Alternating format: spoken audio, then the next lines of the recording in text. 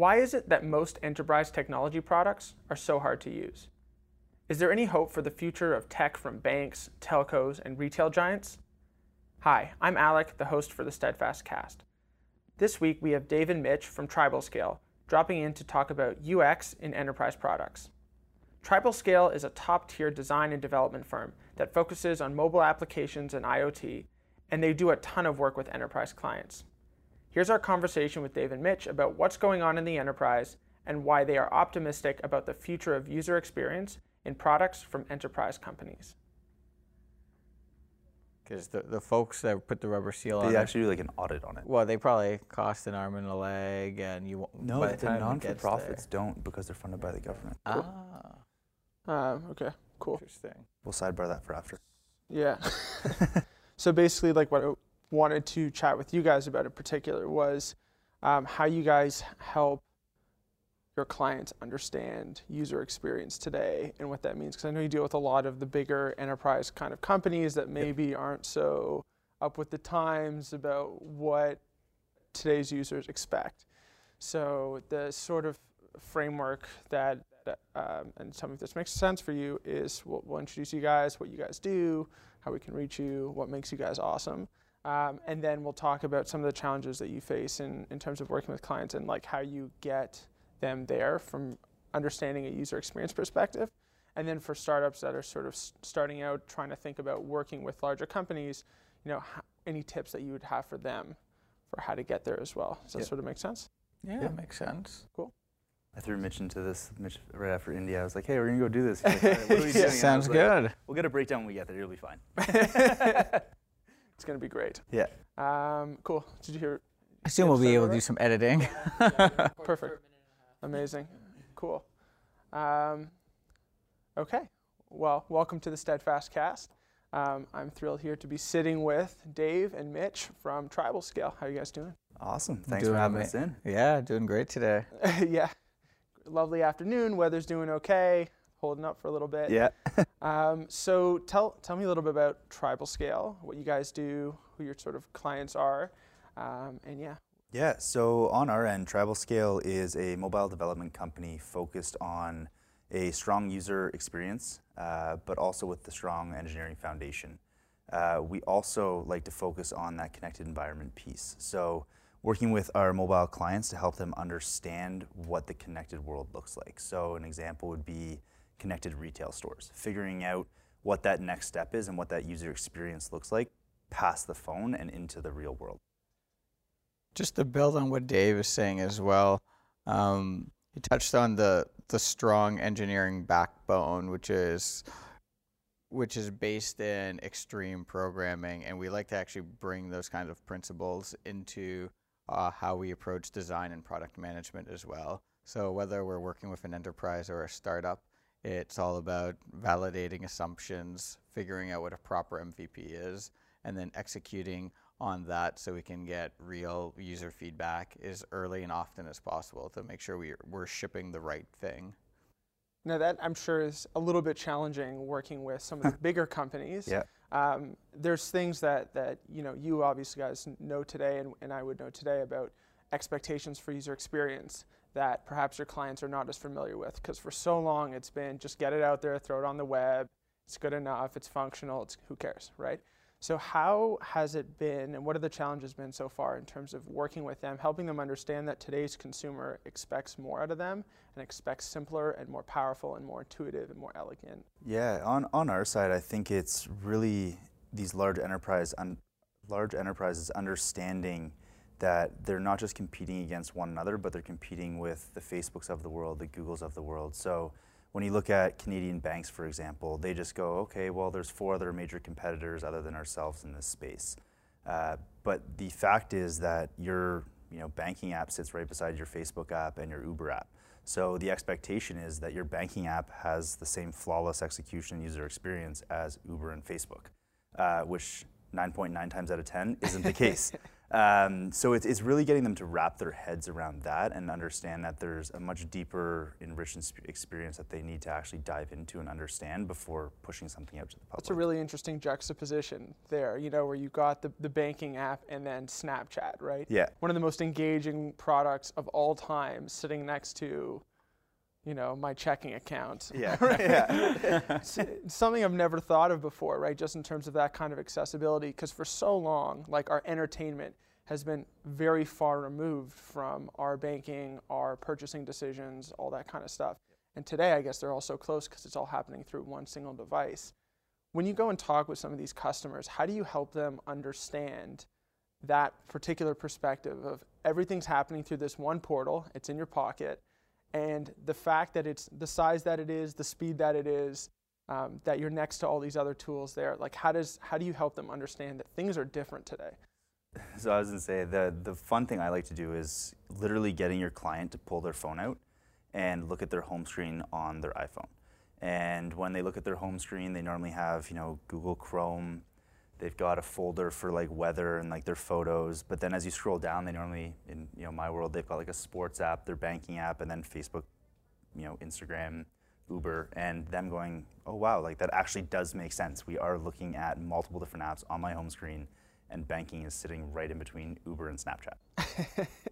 The other trick, or not trick, but reality I like to start bringing up is the market now compared to even just 2 or 3 years ago is quite different from what consumers expect out of what was traditionally, like, call it their banking app, they're managing their cell phone plan or anything, because you have these startups that are entering the space now that are actually starting to threaten that business, and their primary competitive advantage at first is UX.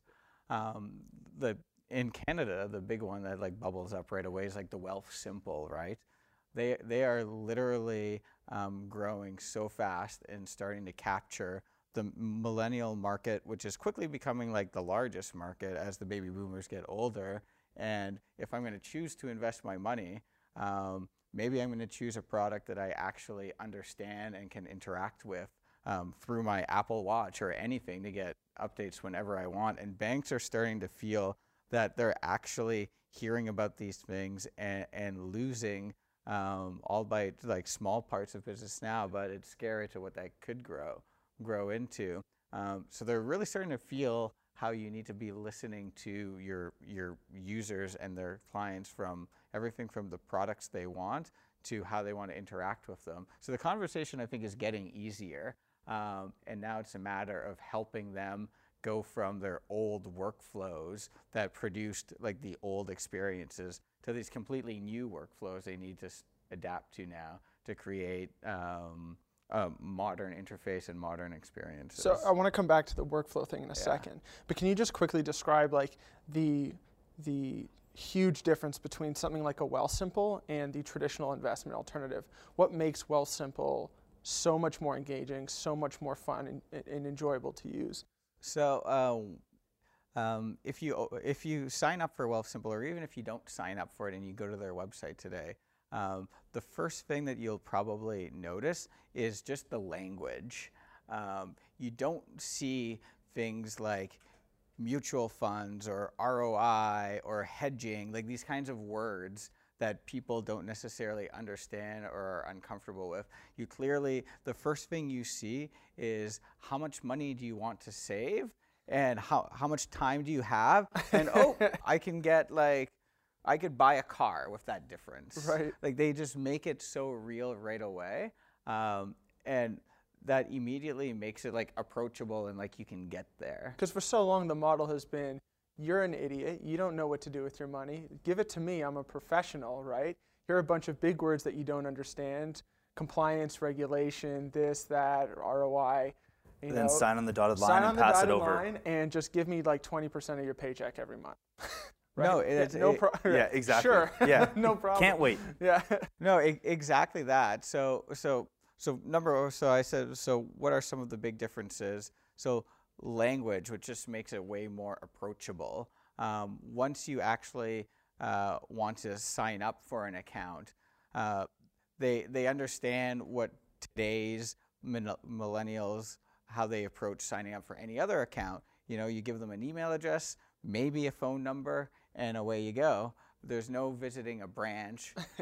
If I need to sign a document. If there's anything I really love to do today, it's visit a branch. Yeah. That's like the perfect Friday afternoon activity.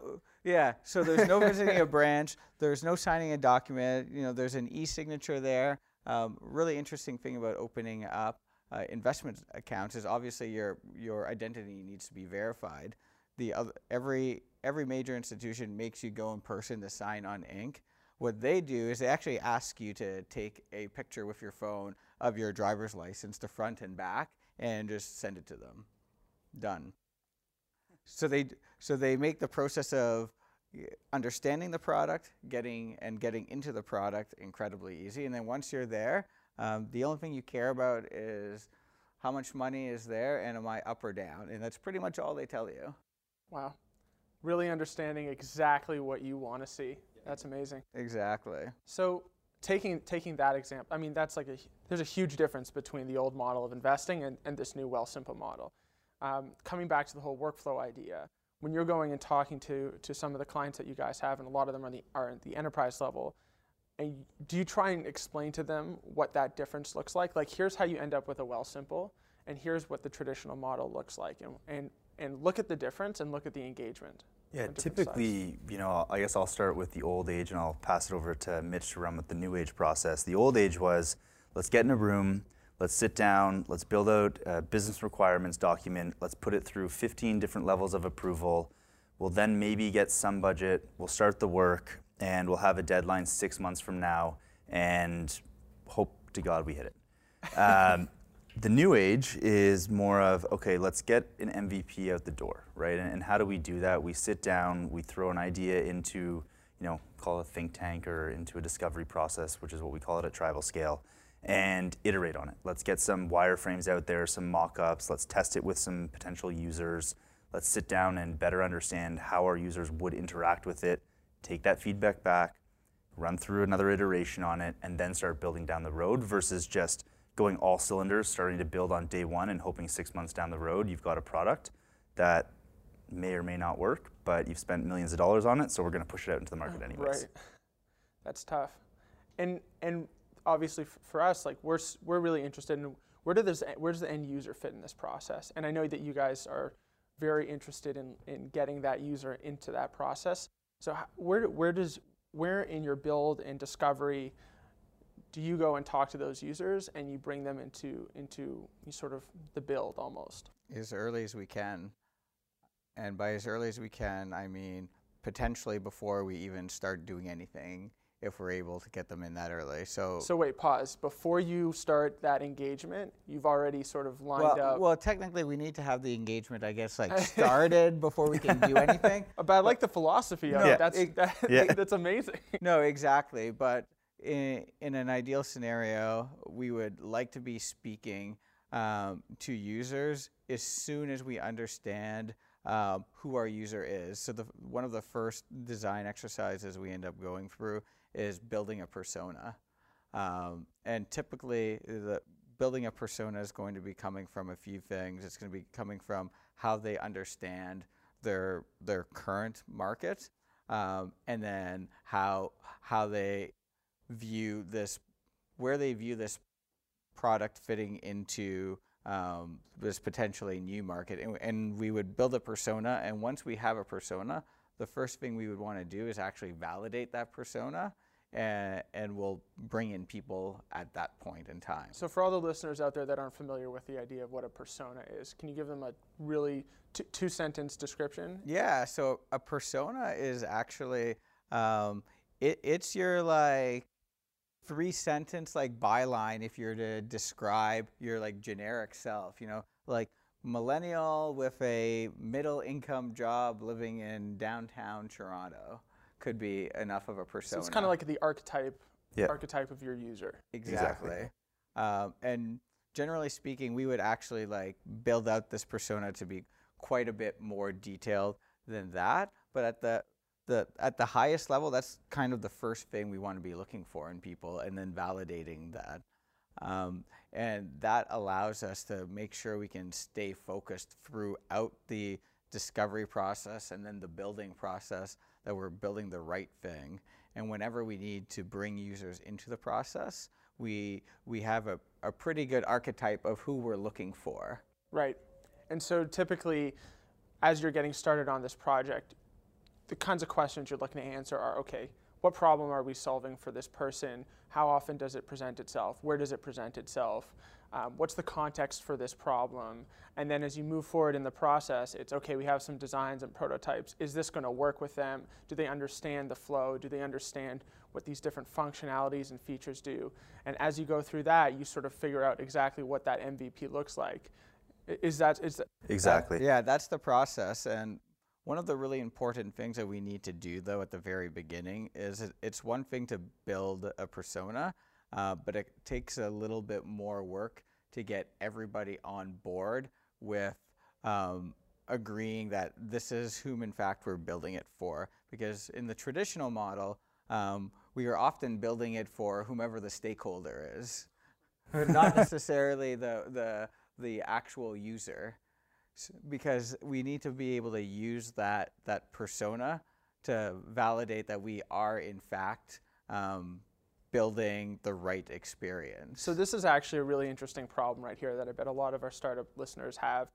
When you're going and dealing with an enterprise client, or a lot of B2B clients, or a lot of clients when you're a B2B company, you have almost two customers here, one or two users that you got to keep in mind. One is the stakeholder, the person making the purchasing decisions, and then the other is the end user, right? And sometimes those aren't the same people, and especially when those two groups are very, very different. Like, for example, if your client is the VP at a bank and your user is a 25-year-old, graduate student, Yep.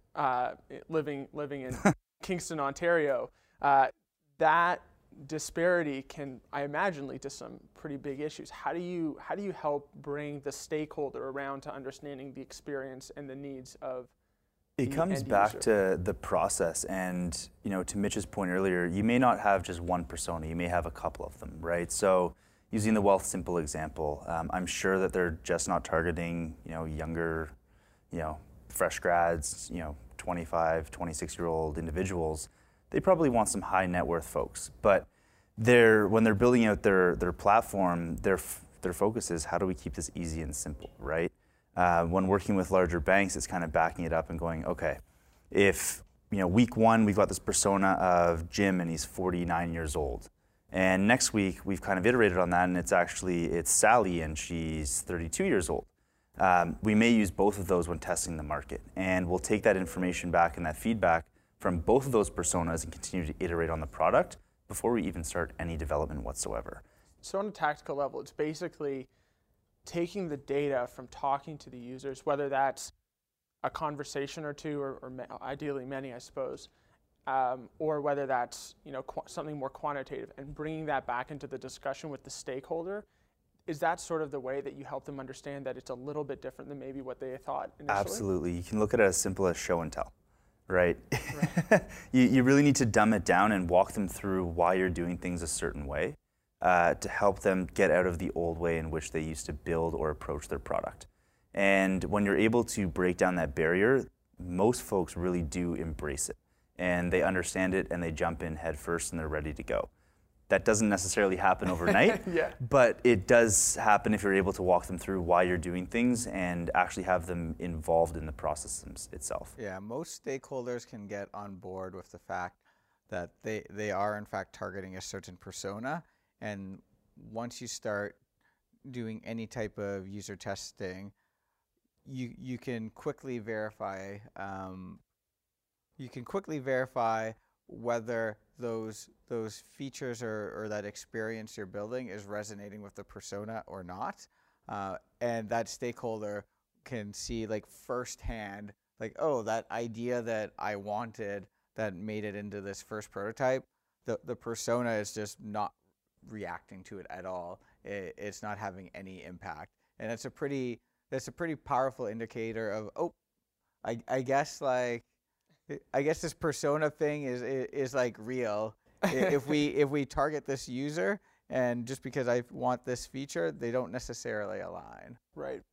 So You empirically show it, I guess. is it kind of like that aha moment when they really see it for the first time? Is that what you see when you show them that, maybe that first video or that first conversation? It's actually amazing when you watch a client have an aha moment and they're sitting in the room with you, and it could be internally between, you know, our team and theirs, working through prototyping, and you see them go, oh wow, that doesn't make sense the way I wanted it. And you let them come to their own realization. So as much as we are telling the client that you're wrong, you're letting them come to their own conclusion that they're wrong. Right. Which takes a little bit of finesse and a little bit of, you know, kind of dancing around the edges on. But when you do cross that moment, you're able to move at a much more rapid rate. And it's a lot easier to do that when you're prototyping and doing wireframes and designs before development, because they're not attached to the dollar figure at that standpoint, or at that point in time, sorry. If you're doing it in development, you do user testing towards the end of a product, and they've spent $1 million+ on building this product out. No matter what that user testing comes back with, they're going to move forward with the product they have built. But if you do that at the beginning of the engagement, you let that guide how the development and the engagement's going to go, it allows them to pivot quickly at the very beginning and make those changes before they're financially invested. That's a huge point. So, I mean, we always talk about, and we've seen firsthand the costs of going through that development cycle and getting ready to launch, and then seeing that it's not quite right, it's not product market fit, feature market fit, whatever it is, but it's painful at that point to try and turn back, right? It's almost like anything out the door is better than nothing. And in some cases, that's not actually true. So the mentality of talk to users early, talk to users often, is really driving the conversation forward between you and your clients and helping them come to understand really how to make them happy. Well, and the other piece to that is, you know, software is not going to be perfect when you push it out the door no matter what. It's software. It's always going to have an edge case bug here, an edge case bug there. But if you've got the right persona from day one and you're building towards a common goal and you're iterating on it and you release something, the key is to not just stop user testing at that point in time. You should continue doing user testing. You should review the feedback that you're getting in any app store or any forums and start baking that into what could be a 1.1 or a 2.0 release. So it's that iterative approach to continue to build your product out. If you look at many products, you know, even using Uber as an example, they've just changed their whole UI, UX design and everything. I don't know if that's for the better or the worse. It's getting used to. Seems to be a lot of ambiguity, right? About that. But that's an example of how, you know, even a large brand that had a very recognizable, you know, icon has changed something in the past 6 weeks. They're iterating, they're changing, they're trying things. They're getting rid of Uber Puppy and trying Uber Gifts, right? They're doing a bunch of different things just to test the market. And if you're able to do that and you're able to rapidly develop, you have the opportunity to at least test something. Doesn't work? Tear it down, try something new. Right. I think that's actually a really important piece to keep in mind. If it doesn't work, tear it down, try something new. The point of building small and building an MVP isn't to end up launching with the perfect thing. It's to learn something and get one step closer. Right. And the same is true with user testing and bringing users into the cycle. It's not to validate. If you're trying to validate the entire product at a single point in time or all at once, it's going to be very difficult to do so. You need to line it up in such a way where you can validate like specific things, fail and pivot, or validate and move forward. Yeah, that's actually a really interesting point. It's something that we have advised a lot of the companies that we work with. We actually had a recent company come to us and they wanted to test like the imagery and messaging and whatnot of their homepage. Like, you know, people show up and boom. So they had like 16 different variations, right? All slightly different from each other. Some they changed the background, some they changed the wording or whatever. And from the perspective of a user, even me knowing their brand, knowing what they were trying to do, it was impossible to distinguish between them all, right? And so what we had to do is say, okay, let's take a step back. What are the specific things that you're trying to evaluate here? Okay, one of them is the background image. What are you trying to accomplish with this background image? Well, we want something that communicates these feelings and this kind of a message. Okay, so give me the different options, the 3 or 4 options you have for the background image. Let's get people to evaluate those background images based on whether or not they communicate those feelings. Okay, now we can focus on the messaging, right? Which messaging communicates those same feelings as well? Now you can take those and put them together, and now you have the right background, or imagery, and now you have the right messaging. Now you have something that's ready to convert. Yep. But taking a step back, breaking down the specific things that you're looking to test, that you're looking to evaluate, and not trying to sort of throw everything against the wall and then throwing all your users and testers at it and just saying, okay, feedback time. Yeah. Which one of the 16 did you like? Yeah. It's like, I have no idea. It's another thing that we also talk about with surveys. One of the biggest mistakes I see with surveys all the time is that you ask questions that a user would have no way of knowing an answer to, right? So, if you have 80 different options, it's impossible in anyone's mind to contrast 80 different things, no matter how different or similar they are. You gotta make it easy for them to tell you what they think based on what you're trying to learn. So always constraining, always limiting, and narrowing in and focusing on the real things that you want to learn at any given point in time, I think is key. Exactly, and that kind of comes back to what Mitch had mentioned earlier with the MVP model, right? You don't want to just push some massive, huge product out the door without validating and testing the market. And by honing in on what an MVP could look like, at least you're getting something in the market and you're learning from it. You're testing it, you're getting feedback, and you're able to either pivot quickly or tear it down, start again, but you're not invested 18 months into something and realizing that you've already missed the boat for it. Kind of that. Yeah, we could be pretty confident in whatever you ship the first time is probably not going to be 100% there anyways. So you might as well ship a smaller thing, and then the second time you do it, you're going to be much closer to target. Yeah. So it's funny because for us, I was first employee at a startup, and we took way, way, way too long to launch. And I told myself, if and when I start a company, we're not going to take too long to launch. We're going to launch something quick. Yeah. Sure enough, made the same mistake. And I think it's a really easy thing for founders to get into because it's like their baby. Yep. It's something that you care so much about. You don't want to release something that's ugly, it's painful. So when you go and you talk with these customers, these clients, how do you help them think through that of really figuring out what that minimum releasable product that delivers some amount of reasonable value to a user? How do you help them think through that? And what sort of advice would you have for a founder today that's maybe looking at starting their own company and they got all these grand ideas for a gajillion features and how they could all fit together? What's the framework by which you can go in and say, all right, this is the first piece and this is what's going to go out? Read Lean Startup.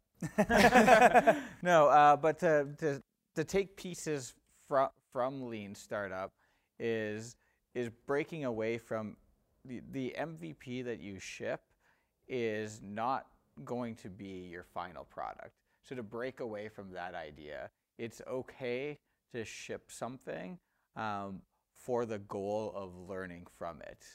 And that's what your motivation is in shipping the MVP.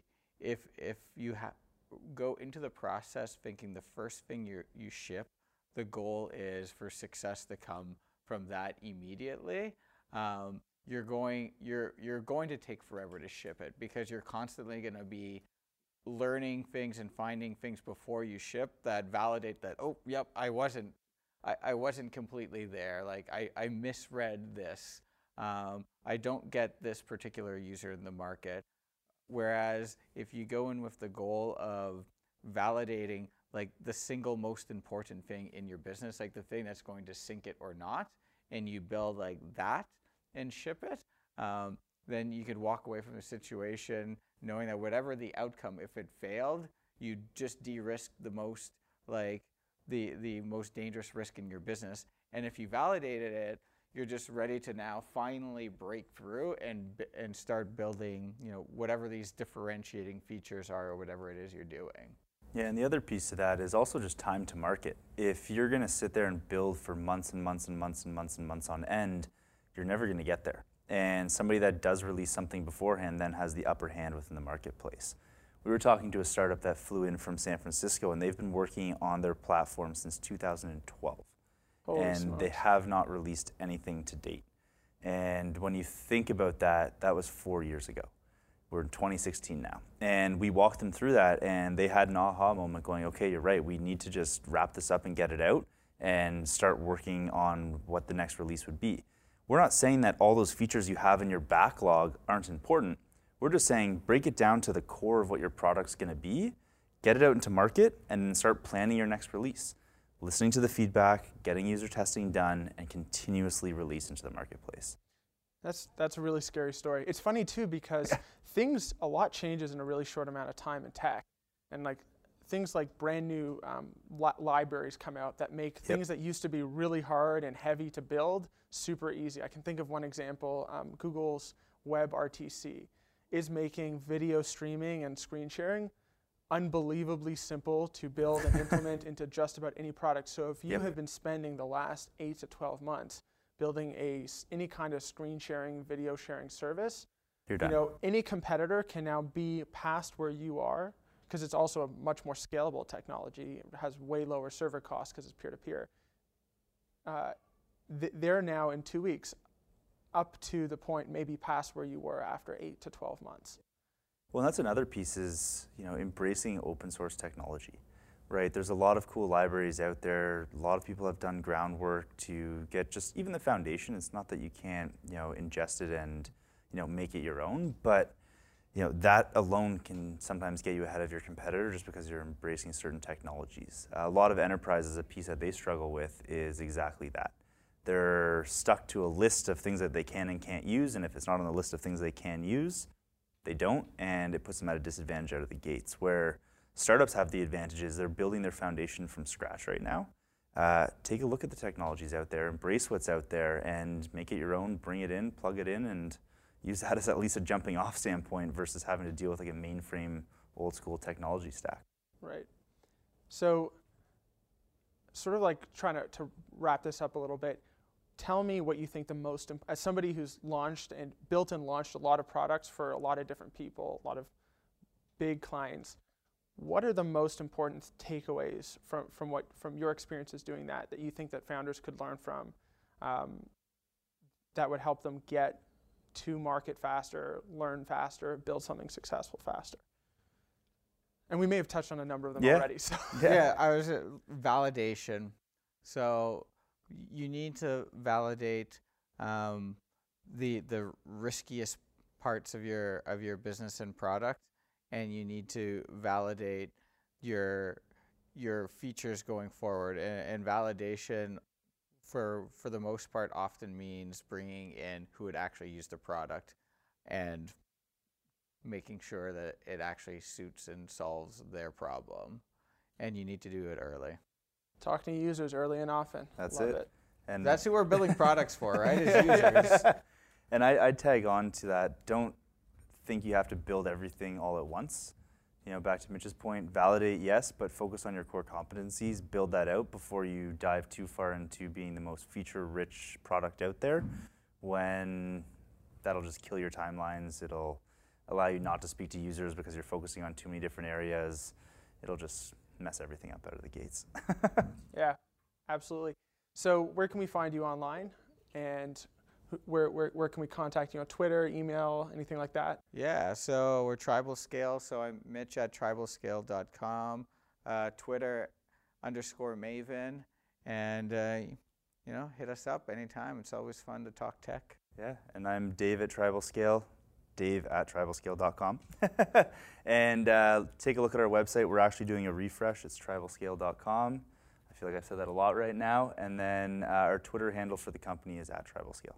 That's awesome. Thank you guys so much for coming in. I think it's a really useful experience to hear from people selling to the enterprise, especially for startup founders. It's not something that we have a lot of experience doing, and there's a huge opportunities there to bring really innovative technologies and solutions there.